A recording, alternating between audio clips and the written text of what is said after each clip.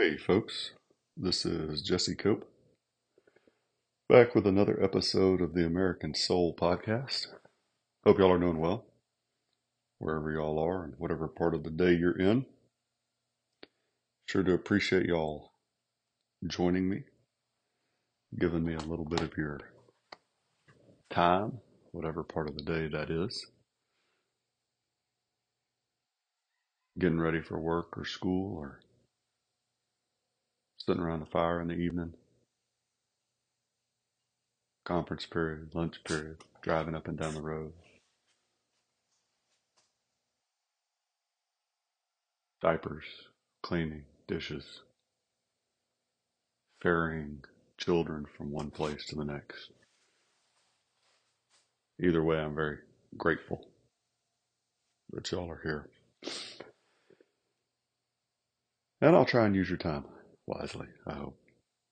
It's cold, little frost or freezing water, depending on how you look at it. My father and I were just discussing this the other day. It's quite interesting for those of y'all that are interested in science.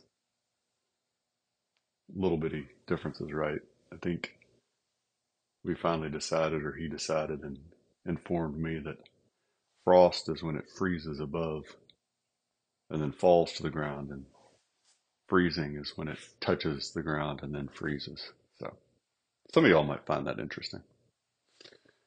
Father, thank you for today. Thank you for you, Father, and your Son, Jesus Christ, and your Holy Spirit. Thank you for the time to record this podcast. The people that listen to it, share it.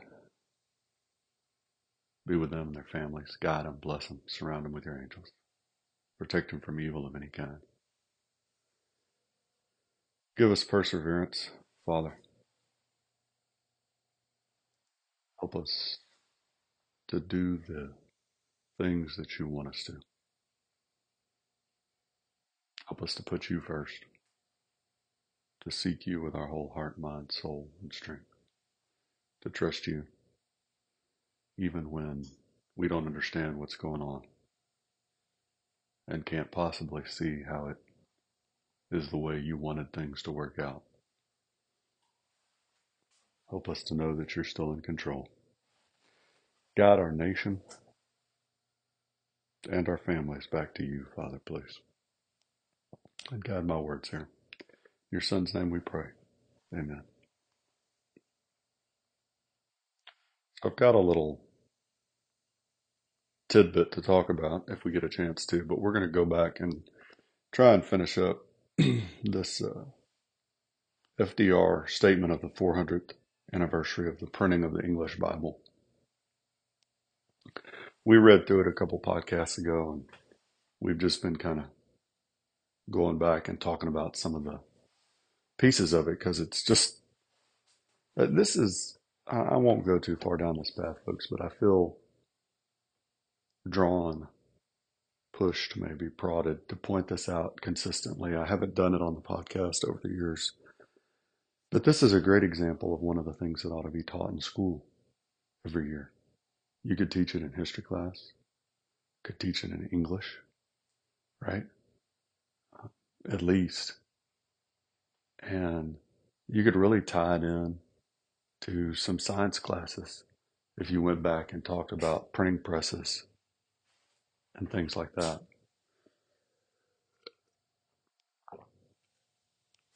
You could talk about it in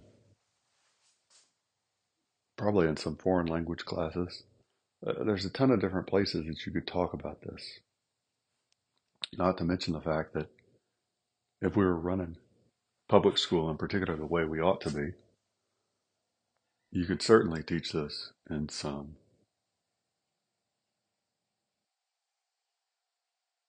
Bible classes. I started to say religion, but I think that's too generic. And so it's just, again, and you could spend some time on it. We've spent the equivalent here of or will have spent a full class period for most schools. And you could easily spend more than that. And yet we don't know it. I didn't know it until I started doing this podcast. I'm willing to bet that most of y'all had never heard of this address by FDR. Or if you had, it was just barely in passing. Anyway, we'll get back into it. Just a little thought. Because if we do win this war, folks, we're going to have to take culture and education back. And this is just an example of the things that we ought to be focused on in teaching the masses across the country. In the formative days of the Republic, the directing influence the Bible exercised upon the fathers of the nation is conspicuously evident. Just that one sentence right there, folks. FDR, who, just a reminder, Democrat, right?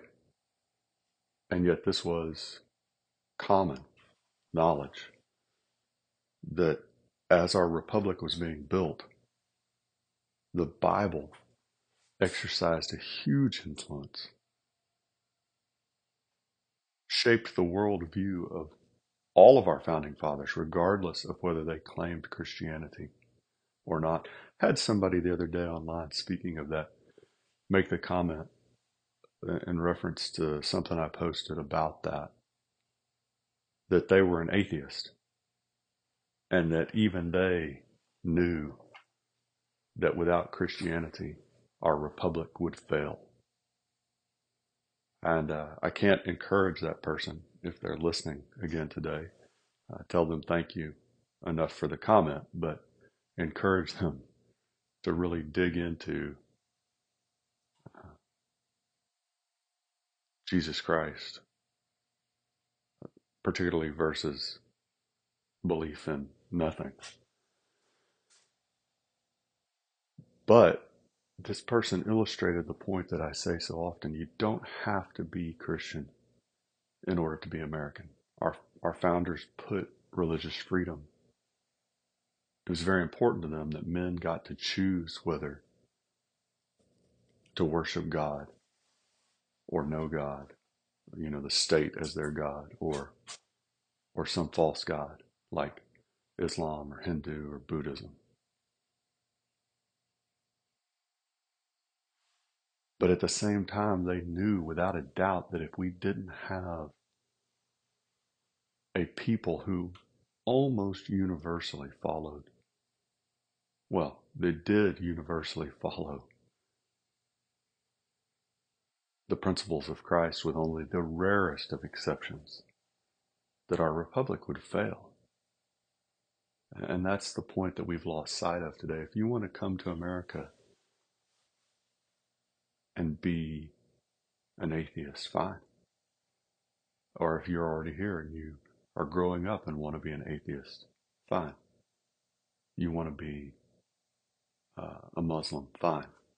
You want to be Buddhist or Hindu, fine. Or something else, fine. But in your public life, you better be supporting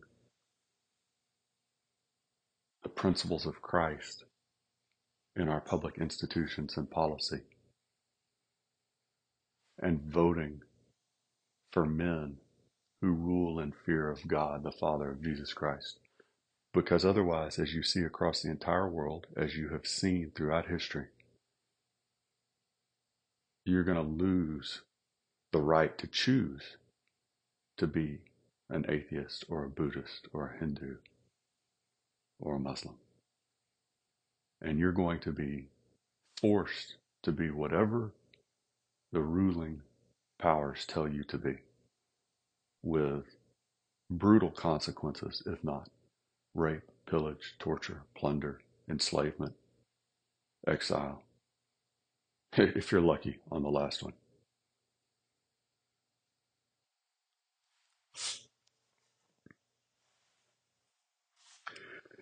To Washington, it contained the sure and certain moral precepts that constituted the basis of his action. That which proceeded from it transcended all other books, however elevating their thought. To his astute mind, moral and religious principles were the, quote, indispensable supports of political prosperity, the, quote, essential pillars of civil society.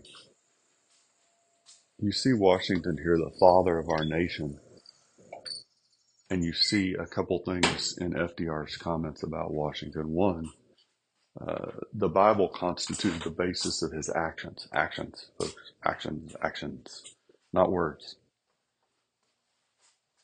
You're going to go out and be a teacher, an educator, an administrator, counselor, garbage man, doctor, lawyer, plumber, electrician, mechanic, farmer, rancher, politician, judge, fireman, police officer, some other form of law enforcement, military, nurse. Doesn't matter.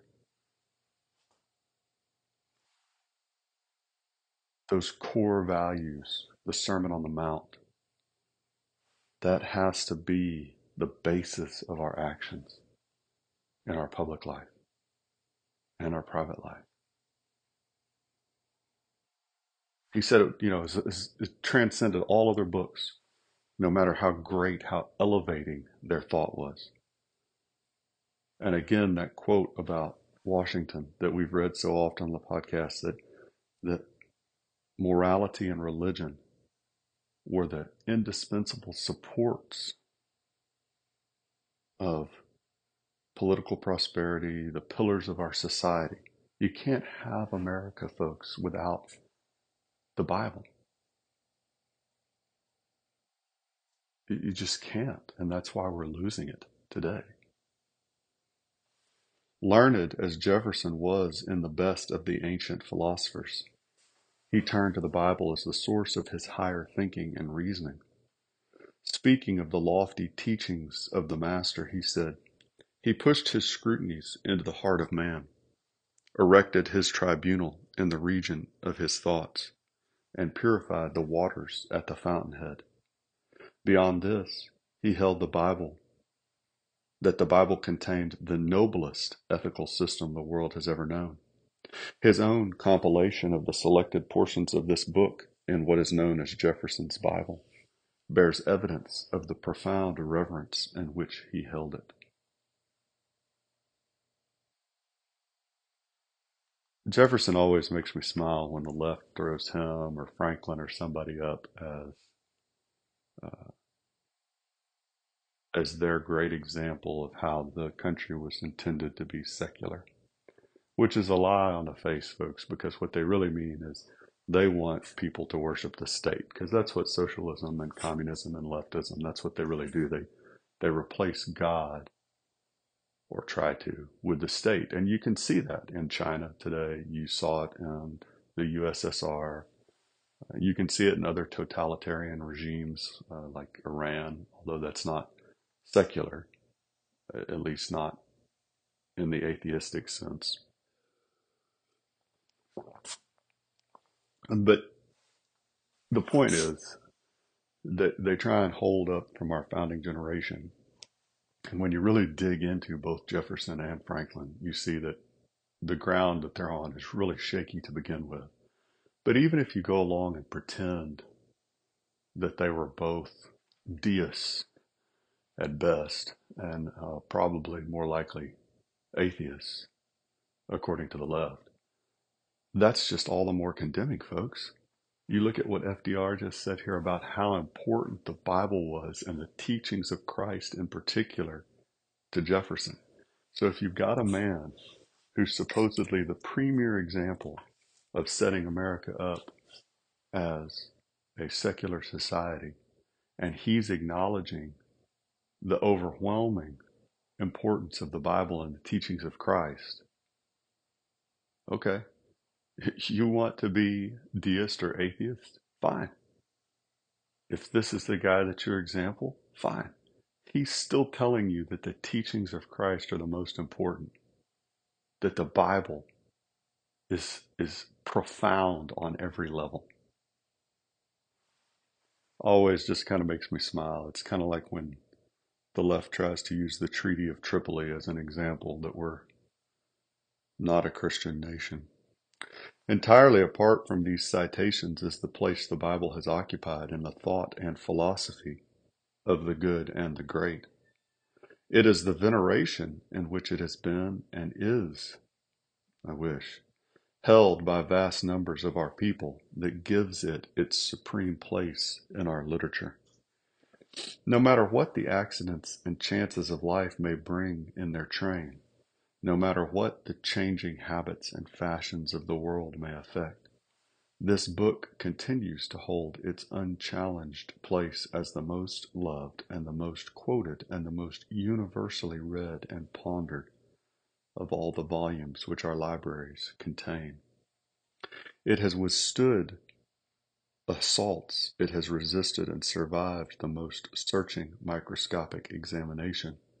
It has stood every test that could be applied to it, and yet it continues to hold its supreme place as the book of books.